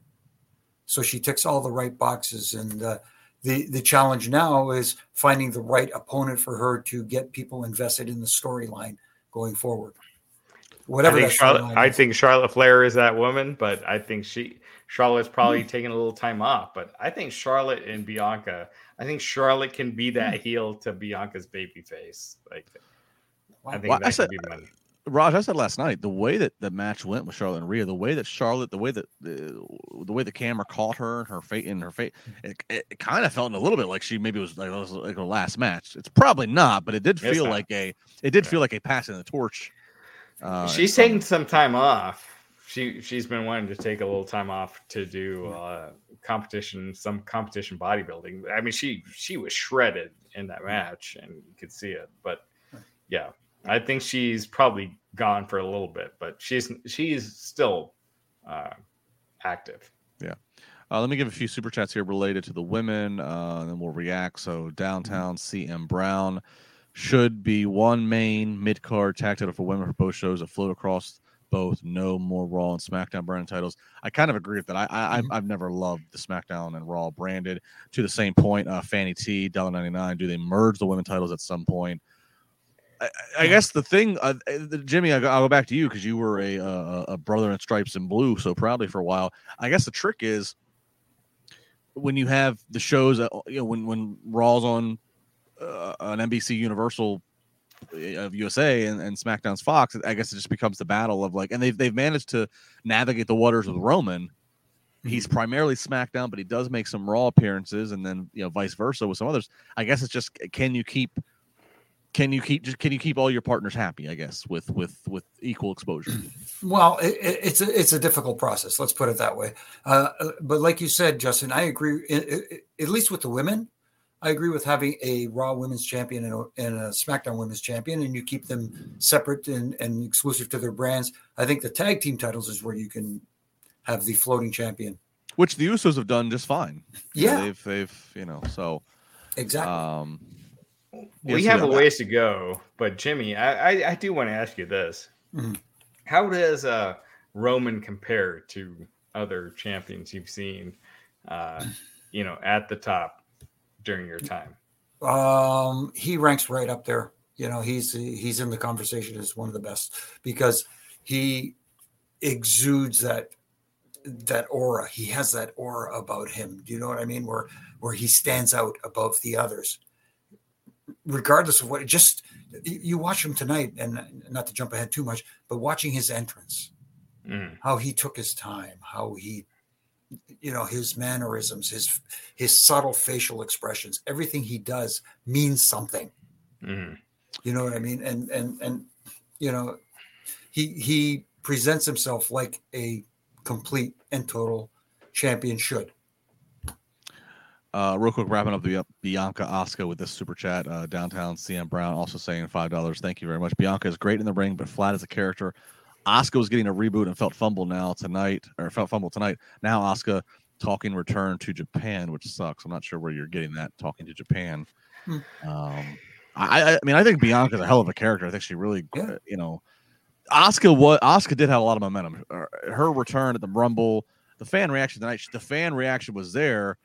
But the one thing I will say, and I love Asuka, but I will say that Bianca is a better in terms of the promos and the ambassadorships and the whatever. She can do more of that. She does it better than Asuka. Right. Well, Asuka, Asuka, in all fairness, would need someone to talk for her. Yeah. You know what I mean? Asuka, I felt like she was an MVP during the pandemic era, and I felt like she has that, you see that charisma, that personality, but hers is spitting ooze the last, that was the story, right. The last month and a half. Whereas with Bianca, I feel like there's more there. I feel like we haven't explored that yet. I feel like it's there. But yeah. Well, and Raj, kind of, because this is kind of leaning into where you're going. So I just want to kind of, Aubrey James has been waiting for this one. So I want to get Aubrey out there for $20. Thank you, Aubrey. Asuka is buried. There's no way she's coming back from this. Bianca is getting to the Super Cena territory. Her title reign is boring. I don't think Asuka's buried. No, she's not buried. It's just a different presentation. And I don't see Bianca as being the Super Cena territory. I don't think her title reign is boring. I just think you need the right story. Like we were talking about earlier, the build up to this match at WrestleMania was missing something. It needed more. There needed to be more of a story, and that is not Bianca's fault. I think she does have a lot of charisma. She has a lot of talent. She has that it factor. Yeah. But there needs to be a story attached to it to get people invested as well. 100%. I agree. All right, so a lot of thoughts there with the Asuka situation. J.S. Jenkins, more Canadian dollars, loonies and toonies.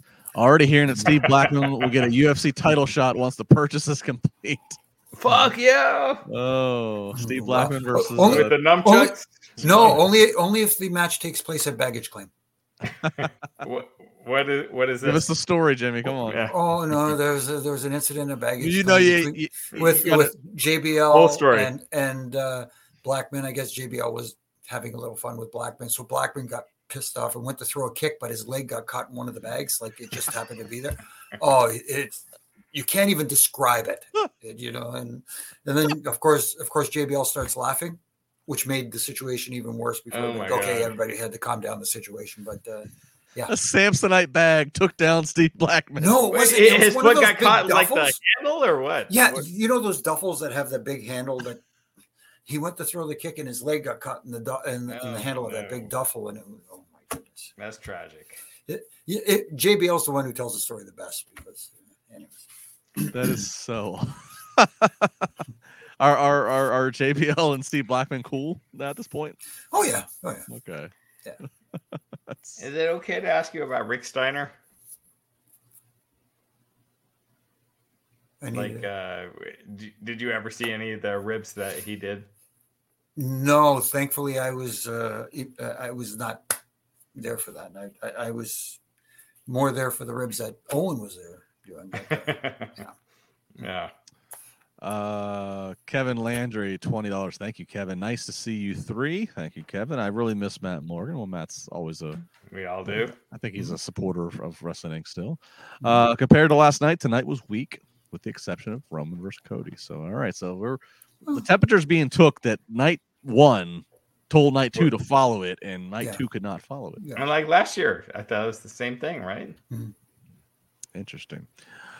All right. Is that all the super chats for this current moment? Again, all of you, I see you. We will get to. Oh, hang on. All right. Well, again, Allison, we just kind of already hit this real quick, but she goes, "Where's Bray Wyatt? He was there. Now he's gone." Same thing with Alexa. Alexa, I think actually she even admitted she had she even revealed. I shouldn't say admitted. Revealed she had a little bit of a medical procedure done. I think related to. And she was on whatever that reality show was. Right. The Masked Singer. Masked Singer. Yes. So Alexa, yeah, I mean, I think I want to say it was a skin cancer, or I mean not cancer, but skin related. It was. So Alexa, I'm sure she'll be back when creative has something for her, and then Bray Wyatt again, as Raj kind of alluded to, and it's been out there anyways that he's dealing with something that's not, it's not creative. He's when he's ready and healthy and can go, he'll go. So we'll just sit and be patient, and look, it's Raw after Mania. You never know. Maybe this weekend. They just keep coming. I'm trying to catch them all. Thank you guys. Yes, appreciate it. Nelson, WWE could go to new heights, and Nyla Rose came to the company and beats Ripley and Belair to become the undisputed champion. So Nyla Rose booking there. There you go. I don't know. Again, I haven't seen her in a while. I don't watch Dark, and I don't watch all the other ones. I don't know if she's been featured in any of them, but a lot of things there. All right. I think that covers where we're at now. Moving on, and this might be one of them. This might be one of the most interesting things to get the play-by-play for. Again, if you did not watch Mania and you're looking for us to point you to what happened, bear with us. All right. So the Miz and Snoop Dogg. Miz and Snoop Dogg, the host of Mania. This looks like it's a setup of what we saw the night before, where Miz is going to find himself in a predicament because of his mouth. Miz and Snoop, they're in the ring. They announced 81,395 is the attendance for night two. That is just a little bit above the 80,000 and change from night one. They give the total. So between the two nights on the figures they're going with, 161,892. 161,892 is the total attendance that they are touting that contributes to the 21 million plus gate. So impressive numbers all the way around. There's a big old debate of how they do the numbers and attendance. Regardless, subtract 20,000 from that, and how incredible is that number? Regardless, 140,000 in a weekend for a wrestling show. That is insane. In Los Angeles, where there's no shortage of entertainment. Right. Yeah. All right, so they do that. Hooray, hooray, hooray. Miz then turns his anger towards Snoop because Snoop put him in a match with Pat McAfee, an impromptu match the night before, and Miz had a $1,000 suit on, and it's kind of getting in Snoop's face, and then Snoop brings out a returning Shane McMahon. Now, Shane McMahon has not been seen since Rumble of 2022, where he came in at number 29, I think, and there's a lot of internal controversy what went down with that. Supposedly trying to beat the shit out of Brock Lesnar. I don't know. Right. And look, and Shane and his father's relationship has not ever been perceived to be perfect, and so where Vince is at this point, and all this, like, there's a lot of soap opera dynamics just in seeing Shane. And oh, by the way, we're selling the company, so just seeing Shane, there's a lot to write down of what's going on here. But Shane comes out to a big pop. Here comes the money. He's got his custom WrestleMania ball jerseys on. He's doing all the Shane O'Mac shuffles and truffles to the ring. Gets in there, a little blown up in the ring on the mic, trying to address the LA crowd. Doesn't have too much to say. He wants to get right into it and have this impromptu match with The Miz. And just as they get into the sequences of feeding into the ropes and leapfrogging, Shane it just collapses. It looks like a wheel gives out on him. He tries to get back up again. He falls. jumped up and he falls one or two more times. And he hits the ground, and Miz is kind of stalling. The camera shots all of a sudden get purposeful to not show the what's not going right, which is Shane, who's being attended to by the ringside medical staff. And then at this point, there's this, and Jimmy, I'm going to toss to you first here in a second, because this is where the referee that comes in for this impromptu match, this is where the referee is going to have to kind of quarterback this thing as best as possible. I don't know if the referee relayed it to him or however happened, but here's what happened, and then Jimmy, I'm going to go to you. So now we have this impromptu match. It's dead in the water because Shane can't move his one leg, and Snoop gets back in, punches Miz, then he leaves for a second, then he gets back in and punches Miz again, and then he does his own version of Englewood's elbow, we'll call it. Dude, he turned into Shawn Michaels when the NWO, remember Kevin Nash, right. So and fucking Snoop Dogg is the one that's like, all right, here's what we're gonna do. So Snoop calls an audible and gets us through this segment. I retweeted a very respectable independent worker and Alex Hammerstone who tweeted Snoop Dogg works on the fly 90% better than 90% of today's indie wrestlers. Snoop's out there calling on the fly, does a people's Englewood elbow, and gets the victory over the Miz, getting them through this. There is video that surfaced, cell phone video that showed Shane. This was not part of the act to make Snoop shine. Shane is legit injured and being held back. Kind of looks like a torn and maybe ACL. We'll find out. I think I'm sorry. I think Triple H actually did say in the thing, torn quads maybe. Nonetheless, bad news for a Mania segment. Jimmy, what the hell goes on in this situation? How do you do this? How did this?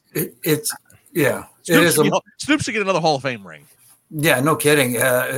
Hats off to him for executing. But definitely the referee plays a big part in helping communicate and, like you said, quarterbacking what they're getting fed from Gorilla and from the truck. And also whoever's at ringside at the timekeeper's table, and it's tougher for the announcers because they're mic'd up to the crowd at home, so they can't go into it. So whoever's at the timekeeper's table, whoever is closest to Snoop at the time, will try and relay the message, but the referee has to be the quarterback going in. And you could even see at one point, I think after he dropped the doggy dog elbow, that Miz pretty much told him, cover me. We have it on the screen here. Marvin B saying Snoop Dogg justifies his Hall of Fame spot just with tonight. We have some more, but before I put them up, I'll go to Raj. Raj, I'll say this because we've seen the best of this and we've seen the worst of this. This is where it's good to have celebrity involvements with celebrities who are fans of the product and recognize, oh shit, he's actually hurt. We need to get out of this, because if this was who's some of our worst celebrity involvements, if it's them out there, they're not Miley Cyrus. They're like, go do the people's elbow. She'd be like, what the fuck are you talking about? Right. So you've watched, you like me, you're a super fan. What was your reaction to this? I thought Snoop, oh my god, the fact that because there was a good couple minutes where I'm like, was this part of it? Like, because Snoop played it off so well. Yes. And the way he was able to turn it around and turn the pin on Miz, it was, oh my God, he is just amazing. And I think he is, that's a Hall of Fame induction right there. I think he's already in the Hall of Fame. But, doing that on the fly, usually actors and rappers and everything is played out way ahead of time. You got your roll call, your everything, and then this was just literally like crazy on the fly, and Snoop adjusted and killed it.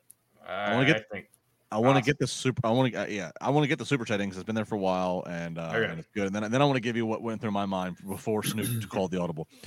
Josh Molnar. Josh says, I didn't have Snoop Dogg's people's elbow on my WrestleMania bingo card, but you have to give him credit for one hell of an improv. I love that, Josh. Absolutely. In the time that went on between, I was like, all right, this looks like Shane's actually really hurt. Yeah. And then before Snoop came in and started doing his bit, in my mind, I'm like, all right, what do they do? In my mind went to, and Shelbowski had this for a while. What is it with the McMahon family and torn quad? My mind went to Vince coming out at a Rumble when the finish botched, and Jimmy, you were still there for that. I think at the time I was in the ring. You were in the ring. All right, so my mind goes to that. We'll go to that. We'll go to Jimmy's story in a second. My mind goes to Vince tearing the quads. So now, as I'm sitting there, I'm like, all right, Shane's hurt. You need somebody to still kick the Miz's ass and pin him. Before I even knew that Snoop would be capable to do such, I had in my mind of Triple H is in Gorilla. He's telling the truck, hit my music. I'm going to come out and I'm just going to pedigree the Miz and we'll call it a day. But no, Snoop just steps in. Jimmy, this is a good sidebar. This is where it's great. Again, no other podcast is a former WWE referee who has this kind of like the story. Jimmy, any memories from Vince from the botched Batista Cena double elimination and Vince coming out and tearing the squads? Yeah, really quickly. That was the thing. They went over at the same time. Dave was supposed to hang on to the top rope. Cena hits the floor. Dave wins the Battle Royal for the Raw side as the Raw guy. Yeah. So when they both went over at the same time, Jack Doan, who was a Raw referee, automatically raised Dave's hand. And then we hear in our thing, hey, one of the SmackDown refs go over and rave Dave, so Cena's, and we're doing the dueling back and forth. And while that's going on, we're hearing all refs in the back look for the general managers, who were Bischoff and Teddy Long at the time. Apparently they decided they had this split early. So here comes Vince power walking to the ring. And we could tell the difference between the Mr. McMahon power walk and the VKM power walk. Yes. And we went, ooh. So we're all standing in the ring, and he dives under he throws down his jacket. He dives under the bottom rope. He gets up. He starts falling backwards. And I bug Chad Patton to this day. We're telling him, you let the boss fall, because Chad backed up.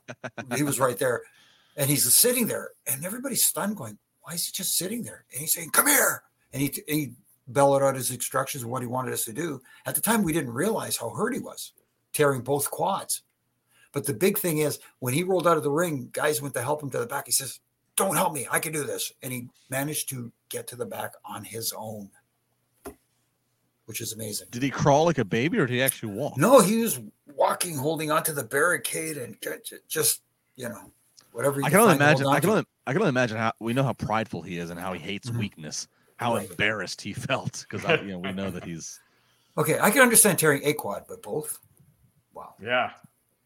At the same time, that's kind of weird. Yeah.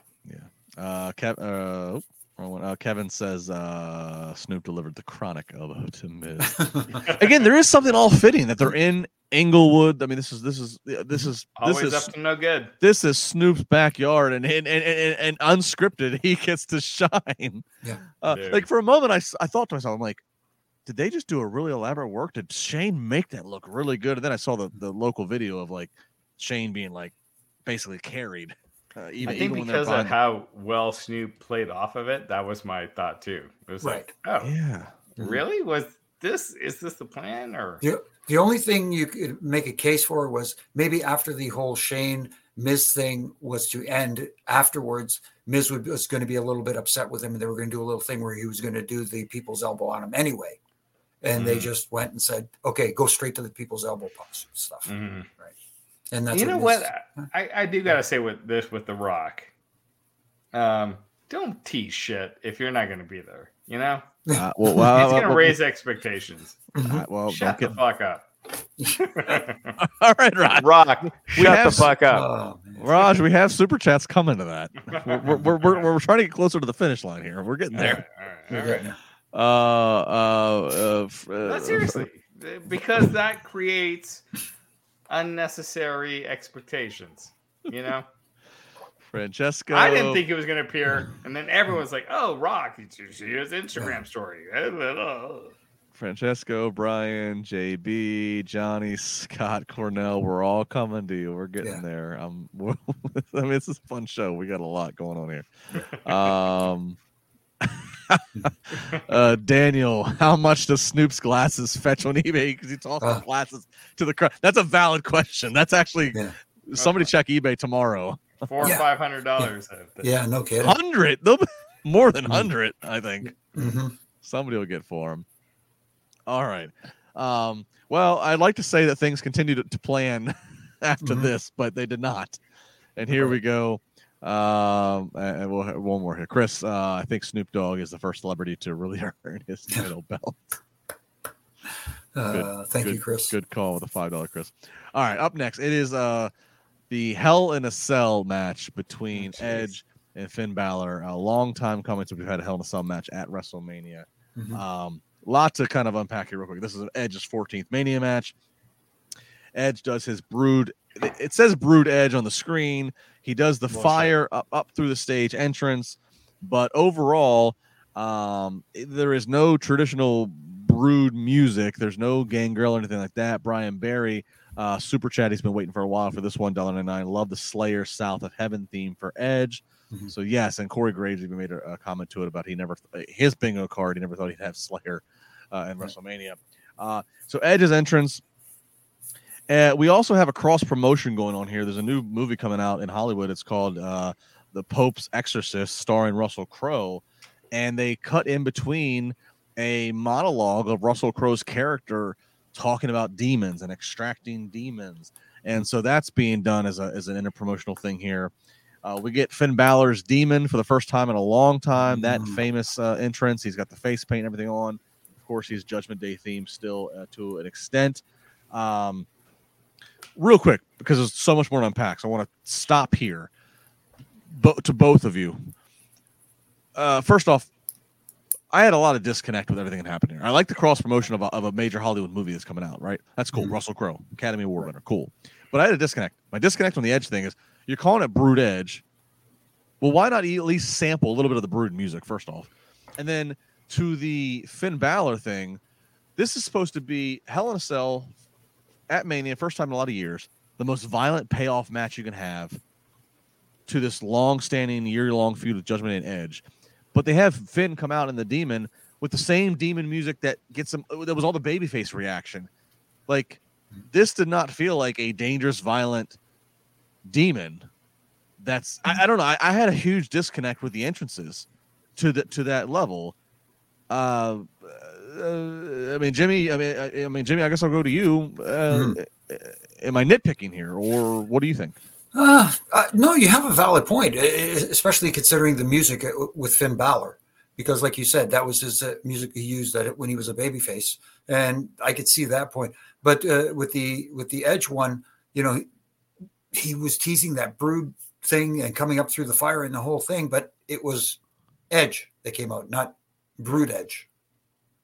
And I know a lot of people were speculating that. But the screen said Brood Edge and his jacket said Brood. So I was just, no, why not play the I don't know. And I know there was rumors out there that maybe Gangrel was going to be a part of the entrance and maybe someone else from the Brood past, but no, we got none of that. We just got current Edge, which I don't have a problem with, but if you're going to tease something, at least give us a little something.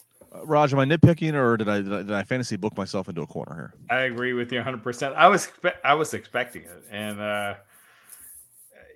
one of my top 10 '90s entrance music was The Brood. That dun, dun, dun, dun, it was just freaking awesome. I was so excited to see that, and then when we got, it's like he had the mask and whatever. It just was, I don't know. All right. Anyway, whatever. But I'm not wrong to criticize. You're on my side here, at least of the absolutely. All right. Well, that aside, so we get to the match. All right. So Hell in a Cell. Really the big, there's some cool spots. He pins Finn at one point. He kind of barricades him with kendo sticks in the corner. There's some really cool spots. But really where the tide turns is Edge has a ladder, and he chucks the ladder at Finn, and it busts Finn open. Finn's forehead takes the impact. His head takes the impact, at least, and it clearly busts him open. The cameras, they are being very careful. The directors are being very careful not to shoot the bloody Finn face. They're avoiding it. The match essentially just comes to a pause, and they bring in the ringside medical to come in to stitch up Finn, at least, which is what they're trying to do. Finn's resisting against it. Edge is trying to sell as best he can. That was legit, right? Mm-hmm. This seemed like a legit, like there was something there. Yeah. So again, before we even get to the Edge, before we get to the ending, let's again talk about this, because this was heavily debated on social. Mm-hmm. And Jimmy, again, as the referee, I'm going to go to you. They toss the ladder. Finn's bleeding profusely. They bring ringside in to come and try to stop this bleeding. Right. The big critique on social is, wow, this really cheapens the, this Hell in a Cell that's supposed to be this barbaric, anything goes, most, dangerous match ever, and we're stopping the match to clean up some blood. Which I understand that critique. I do. Mm-hmm. I guess my playing WWE devil's advocate is, again, we're parading to potentially new buyers, and if we don't want blood, that's one thing. Also, you can't determine in this time in 60 seconds if a guy has a concussion, but at least in protocol, you cover your ass. So you tried to check on him before he gets deemed later in the night that he has a concussion. I don't know, but I understand this does cheapen the gimmick a little bit of what's supposed to be this barbaric match. Give me your play-by-play as you watched this go down, and what would you have done? I would have done exactly what they had done, because you have the safety of the talent to consider first and foremost. And I get the idea that the structure is supposed to be a barbaric structure, but they added other elements to this, like tables, ladders, and chairs. Oh my! And it just. You run the risk of this happening when you do spots like that, especially something like if you see the replay several times, when Edge threw that ladder, yes, Finn got his hands up, but that one step or rung of the ladder was right there that just, bam. Yeah. And it's very hard to protect yourself against that. And there you see it posted there. Finn posted a pick 16 stitches, but I'm assuming the 16 stitches may have come later, because I think temporarily what they do is they use this glue to kind of glue it for a temporary basis until they can get back and lay him down and really do proper stitching. But I get the idea that it takes away the momentum of the match or whatever the case may be. But at the same time, it also tells the audience how serious this is. Raj, let's go through the rest of it, and I want you to take it from here. So they end up regathering. They get back in. They do some more spots. Ultimately, Edge ends up beating Finn with a concerto to him. He gets the victory. So Edge ultimately gets the vengeance, so to speak, on Finn and the Judgment Day. But Kevin Landry here, $2, saying this felt like a match on Raw. Is this a low point in the show, or is that an unfair thing to say? God, it was one of those where they're working their asses off, but I felt like it didn't feel special. Yeah, like the whole time you're kind of like, gosh, I don't know, man. They again, I hate saying this because they were working their asses off. but it just felt like not special. I don't know. Yeah. And I think, I mean, I saw, again, it's unfair, but, like people resort back to, the Hell in a Cell in Saudi Arabia a couple years ago when it was Fiend and Seth Rollins and the stoppage. I think, I don't, maybe this is a thing about Hell in a Cell that there needs to be regained some violence and whatever. But I get people's critique, but I defended it as, if you're getting ready to sell the company for several $1 billion and you're touting off to people, again, you're not going to be able to identify if somebody has a concussion right in that moment, but it's going to cover your ass, essentially, that you at least had your medical personnel that's there ringside come in, stop the bleeding, and just, like if they're stopping the bleeding and Finn's closing his eyes, you can say to the ref, this person cannot go anymore, whatever. I mean, it covers your ass, I guess. So not a fun situation to be in on your biggest night of the year. No, absolutely. And sorry to cut you off there, but little things that you can't do a complete concussion protocol thing in less than 5 minutes, but you do speak to the talent. You talk to me. What is your name? Do you know where you are? Do you know what is going on here? And if they can answer those questions, then at least there's a better chance of them not being concussed, and you can move forward there. But if they are not aware of their surroundings and not aware of what's going on and stuff like that, you have to call it. Right. Again, it's covering your ass. It's if they don't do that, and then it finds out that Finn hasn't, it's covering your ass to not make this worse. And again, if you're in the process of selling your company for several $1 billion, the last thing you want is a talent to get rogue and unhappy and try to file a lawsuit or something like that, and that could blow up an entire sale, quite honestly.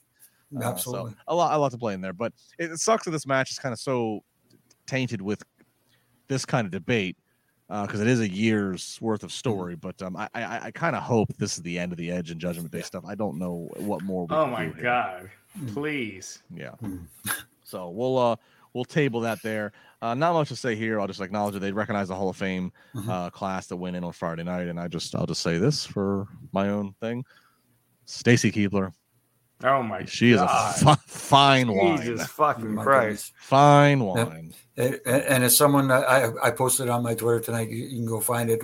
As someone who is truly honored to not only have worked with her, but also to be dunked into the gravy bowl by her. I'll get dunked into a gravy bowl any day of the week. I hope you're not overly religious, because Jesus Christ, there's some.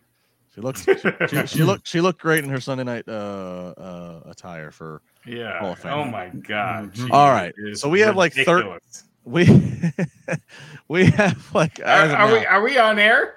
Yeah, we're on the air. We're Jesus! This mic's we're live, pal. We're live, pal. All right.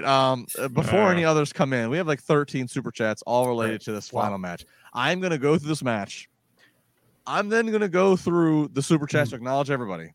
Right. Because everybody's super chat is going to then lead into what we're all going to talk about. So I don't think we need to answer each one individually. We're going to get to it. So everybody just hang tight. Here we go. That's what we're all waiting for after an hour and 40 minutes. Cody Rhodes versus Roman Reigns. Roman Reigns, 7th WrestleMania main event. He is the first person ever to have the same title defended 3 straight Manias in a row. This is the 15th WrestleMania main event for a member of the Anawahi family to headline Mania, which was kind of a crazy stat. But then I sat and thought, when you factor in Romans, when you factor in The Rocks, and then you factor in Yokozuna, that will equal up to your 15. Wow. So there you go. Roman's last loss, his last pin, was December of 2019. So yes, we have gone through a pandemic and all since Roman has last been pinned in WWE. There are your fun facts. Thank you very much, Michael Cole. First thread of the night is Solo Sikoa comes out with Roman. Solo and Paul Heyman are out there. Solo gets himself involved 2 times. Ref doesn't see it. Finally, the 3rd time with the whip of the Cody Rhodes weight belt. The ref hears it, turns, sees, ref ejects Solo Sikoa. So it looks like Solo is now out of the equation. Later, Cody, he's put in the guillotine by Roman, which Roman has used for submission at times. Cody breaks out of that. He comes alive. Ref bump after that. Refs down. What's going to happen? The Usos come out, outnumbering. Usos attacking Cody. KO and Sammy come out. That equals that off, and they neutralize each other. Cody fires up. He does a Dusty Rhodes tribute with the bionic elbow. He hits several of the crossroads. Paul Heyman distracts the referee. Solo Sikoa comes back out in disguise, uses that Samoan spike. That then transitions into Roman hitting the spear. And 1, 2, 3, Roman Reigns beats Cody Rhodes to retain and continue his 945-day title reign. He beats Cody Rhodes. Cody has his wife, his daughter, his sister, his mother, has the late Brody Lee / Luke Harper's oldest son ringside, gets all the heroes welcome. All that said, Cody Rhodes looks up at the lights for the 3 count to Roman Reigns. Gentlemen, table your thoughts for a second. Let's fire through all these comments. We will answer all of these in some form or fashion. So here we go. Thank you for the patience. Ricky Bruno. What's next for Roman? Who's the challenger? We will talk that. Downtown CM Brown. Despite the great match, the main event conclusion felt WCW Sting versus Hogan. Where does Cody go from here? Table that one. Tyrone. Roman's promos are you run when you can't cut it. Now with the last, Cody can prove he won't leave, and we'll have a win at Backlash. So now we're taking this to Puerto Rico. Hell with Hollywood, we're going to Puerto Rico. Downtown CM Brown. If Roman is to hold the title long term, how do Owens, Zayn, and Rhodes continue this feud hot that long? Seems like they could lose quickly. So yes, there is the subtext of the bloodline. Josh, any guesses for surprises on Raw tomorrow night? Actually, Josh, I'm gonna table you. I will go back to you. Josh, we will go back to you. Joel, been waiting a long time. Joel, thank you very much. 1999. Justin, Jimmy, Raj, love the show. Thank you. With Roman winning tonight, when do you think we will have our next champion and who? So table that one. Who is Roman going to finally lose it to? I fully support Roman, but seriously, what's next about Cody's story? Jim V. Wow, what a mania. Best in years. Roman must have been training the Rocky IV montage. What's next? A 6-man tag at Backlash. Washington Commanders suck. You suck, Jim. Francesco. Triple H saying this story will continue. I guess in the press conference. Hear me out. Cody goes over at Mania 40.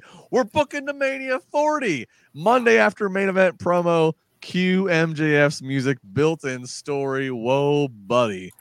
JB till infinity. 2 weeks ago, everyone said it was Sammy who deserved the Roman match, and now it's Cody who should have won. He wrestled one pay-per-view match since the Hell in a Cell. He needs more time. We're getting close to the end here. Johnny, night 2 was doomed when after KO and Zayn got that pop. I'd be curious if they changed the concerned that Cody wouldn't get the same ovation. That's a theme that we're going to run into here in a second here is changed decisions. Roman, shout out Dwayne and his presser, a.k.a. The Rock. This is Cornell Bryan saying this. Cornell says, should they make Rock a member in the bloodline in the Godfather role till Roman turns on him and sets up Mania 40? So the all-present Rock booking. Randy, all I'm going to say is I'm depressed Cody did not win, but hey, at least he got to main event Mania, so there's some optimism there. And the last one that has come in, unless I just missed more, T. Smitty, $10, 1,000 day sounds nice and all, but this was a generational moment to crown the next guy. People complain about Bianca being stale, but these Roman matches are going the same way. Did any others? Kevin Landry, Cody is already getting booed, so this was the right call. Real quick, hang on before I toss to my esteemed my esteemed analyst here. Nelson says Roman should recruit Nyla Rose to the bloodline and have her win undisputed title. Well, she's not part of the Anawahi family, so I don't know if that would grow. Star Tracker Tracks, super sticker. Thank you very much. And I think that's going to be it for now. Jimmy Corderas, the floor is yours. I don't know where to begin. It's in this business, one of the biggest things, it's all about timing, how you present someone. And I know people are saying that Triple H said in the press conference that this story is going to continue but there was a right time for this. I just don't know if they can get that momentum back for Cody after this build to this moment and how it happened. You know what I mean? I think, in my opinion, this was a lost opportunity. This was the right time for Cody to be elevated to the next level and be the anointed one. But I guess someone else saw a different vision. And if this story is going to continue and you are eventually going to put the title on Cody, will it feel as special? I mean, obviously there's ways you could try to get there, but I don't know. It just felt like it felt right tonight that it should have been the night. Raj, do they have a grand master plan ahead, or did Vince come in and call an audible and tell Triple H, we're not doing this? It felt very, you know what?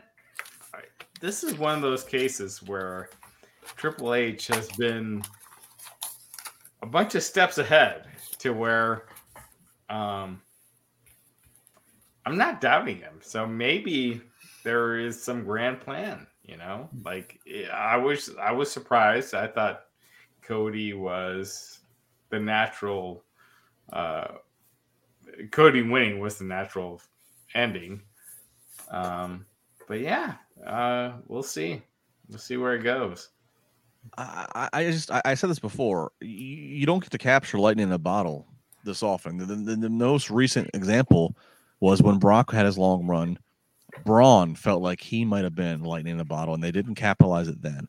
Now you have Cody with the Rhodes family dynasty. There's the factory, comes back over from AEW, blah blah blah. And to have him lose. And Brian Barry's joking. I've seen this on social. Triple H remembers Cody destroying the throne in AEW. To have him lose here, now you go to Puerto Rico, which I kind of agree. You're probably doing something with. I kind of figured Puerto Rico is going to be kind of headlined by like Damian Priest, who's Puerto Rican, and Judgment Day going up against Ray and Bad Bunny and LWO in some form there. I wasn't even factoring Roman and Cody or any of the likes to be necessarily the headline for this. Yeah. So, okay. So let's say let's go on the wildest extreme. Let's say that The Rock called Vince or called Triple H in the last couple of weeks and said, I am in, put it in ink. I'm there for Detroit for SummerSlam. Okay. So now what are we doing? Now Cody has to rebound after falling short of telling his story. Reigns can disappear for a month or two. It's fine. He doesn't have to be around every week. He's not around any week. So now we build to Roman versus Rock, which would do a tremendous box office. But what happens? Either Roman beats Rock, which makes Roman look even crazy strong, or Rock beats Roman, but then what is Cody going to come beat The Rock? That's very unpopular. I just don't, at this point, I don't know. I think where we even go from this? You know? I think the ultimate point is that beating Roman Reigns means something.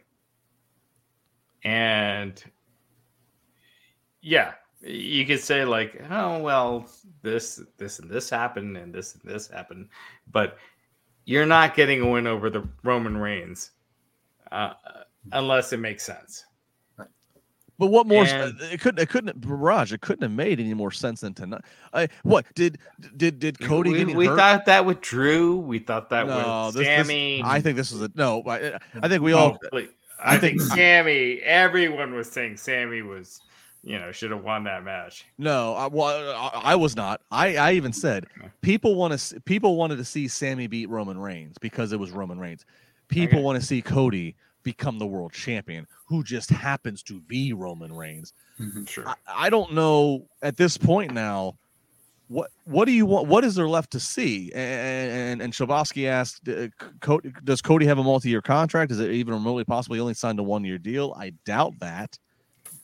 I don't know for a fact. Cody's fine where he's at. Yeah, I think Cody's fine. I think fine. I think he's sad. I don't think he's regretting that he came to WWE. But where do you go? Who is Roman's next challenger? Do we have a series of rematches with Cody? And if Cody beats him on the rematch, does that make it? Is it still a special? It's how you tell a story. How do you get to the rematch? Because he had his match, he lost. What's his excuse? Oh, you needed outside help.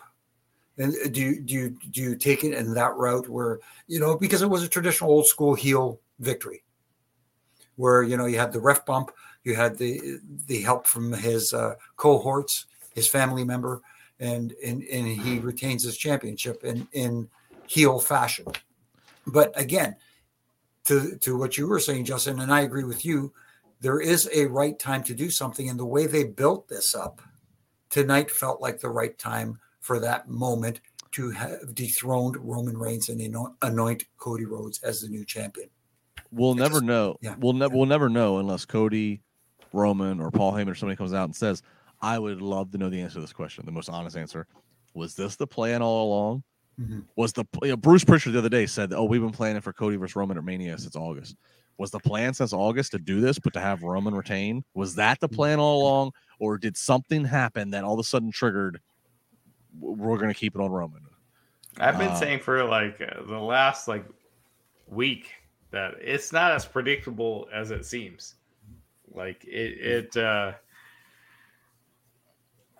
I thought there was a very good chance that Roman wins because business is booming. And do you want to fuck it up when everything is at such a high level right now?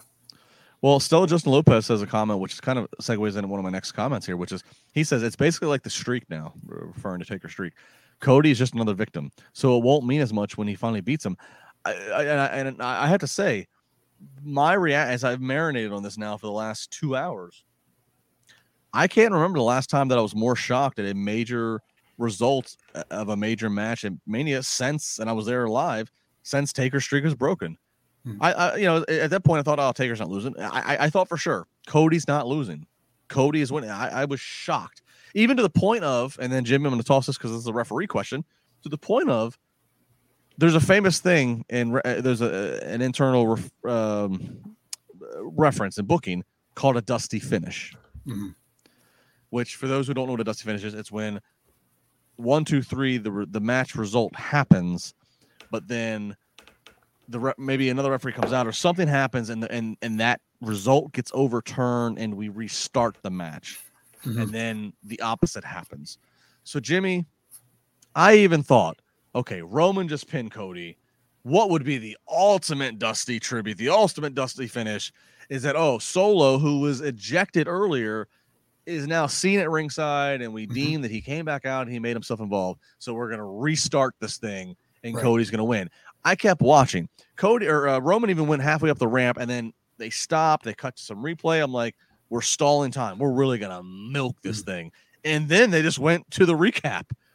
I thought, Jimmy, give me the referee perspective. I mean, is this weird that we made a point to throw Solo out, but he still comes back? I know the ref didn't see it, but he still comes back out and does. I mean, does that cheapen this finish at all, or what? I don't. It makes it a heel finish, is what it does, and that was the whole game plan here. But I agree with you. I was expecting Dusty finish. I almost expected to see like a Charles Robinson or somebody run down to the ring and tell the referee, "Hey, you ejected this guy right here. He came back and interfered when you got knocked down, blah, blah, blah." You know what I mean? And I know people are going to say, but then why doesn't it happen in every match that there's a ref bump? Right. But again, creative license, let's put it that way. But that's almost like what I was expecting. So I just hope that this wasn't done because a lot of people saw this finish coming where they expected Cody to win this. The title. Yes, because they just said we're just going to pull the swerve and not do it tonight. And I just worried that when let's say they do something tomorrow night, and even tomorrow night on the post Mania Raw, where Cody gets his last shot at it and he ends up winning it tomorrow, it won't mean as much. Right. Yeah, I would say forget the swerves, bro. Sometimes predictable is okay if it's logical. All right, we have let's get to the final round here. This will send us into our final thoughts there. Damon says they didn't say he beat Rollins or Lashley. Not quite sure what you're saying there. Scott Langford saying this result felt pointed for the gambling pundits. Everyone thought Cody would win, and they had a result no one predicted. They are doing a lot more of the DraftKings and such promotion, and odds do move. That's interesting to kind of think about. Kevin says it's all about money, and Cody will not draw like Roman is. I'm not a wrestling genius, so I may be wrong. Just my opinion. No, it's like Raj was saying about the business.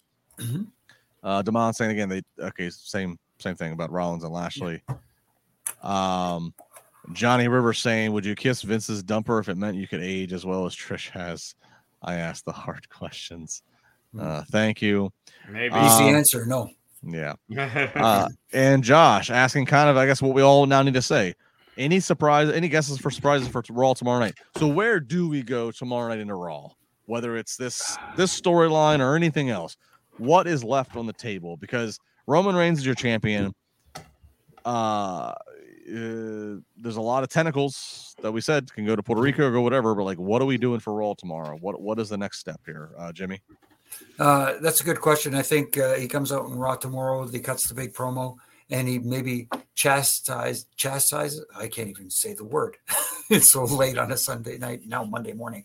The Usos for not, representing the bloodline like they should have by losing the titles to those guys, Kevin Owens and Sami Zayn. And maybe that plants a seed where, it ends up being Roman and Solo versus the Usos somewhere down the road. Raj, tomorrow night. I think, I thought, even though night 2 wasn't as good as night 1, I thought WWE nailed it out of the park. First WrestleMania under Triple H. I thought it was a home run. Mm-hmm. I think it shows like a change in leadership was needed, and we got it. It was home run. Hopefully it continues. We'll see what happens. To further to elaborate a little bit on that, we were talking a little bit last night about old school and new school blending together well to present. And that's, I think, what WWE is doing really well right now, taking the old school and blending it with new school and presenting a product for everybody. There's something for everybody in their overall product.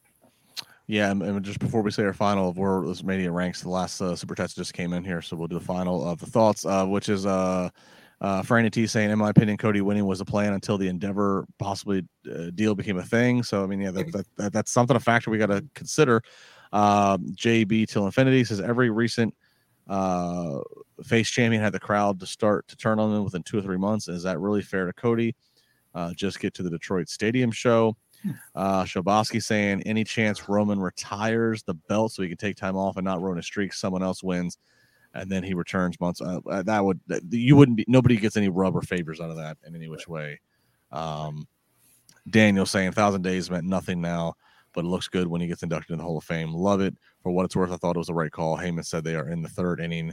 Roman for 3,000 days. Oh, wow. The biggest thing I'm going to take away, and again, I'm taking this away from the wonderful chats of people keeping us kind of abreast to what's going on with the press conference, is that Triple H sounded like he made it clear to say, like, this is part of a bigger plan. Almost like, calm down. This is part of a bigger plan. WrestleMania is as big as it gets. I can't imagine what a bigger plan is. And again, unless you have some big thing where, like The Rock's going to help anoint Cody at a later time. I don't know. We're gonna have a lot more speculation. That's I'm gonna put an end to the super chats coming in here because we're trying to wrap it up. So I don't want anybody else to throw the money in. But let's final thoughts here, Jimmy. There's been 39 WrestleManias. I definitely think, and now we have 2 nights to combine. I definitely think this one falls in the top 10. It could probably be in debate of conversation of, does it get to the fringe of the top 5? That's where you start to debate others and for what their values are. Certainly it's one of probably the most profitable one, but Jimmy, 39's in the books. Let's close the book on it. Where do you put it? I definitely rank it in the top 10. And like you said, it's close to top 5, if not in the top 5. As we said, night 1 was absolutely blew it out of the park. As you said, Raj, night 2 had a few hiccups, but at the same time was still entertaining. So for you look at both nights and you combine them together, I think it was a little bit unfair that yes, night one said follow that. At the same time, I think people were, I don't know, maybe their expectations were higher than they should have been, and just try to separate the two and just enjoy both nights for what they were. And I thought overall, great weekend and good showing for WWE.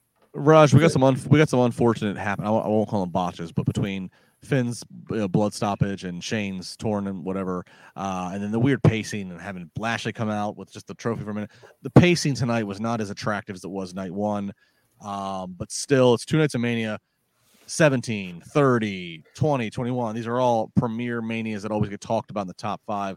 Where does 39 fit into this?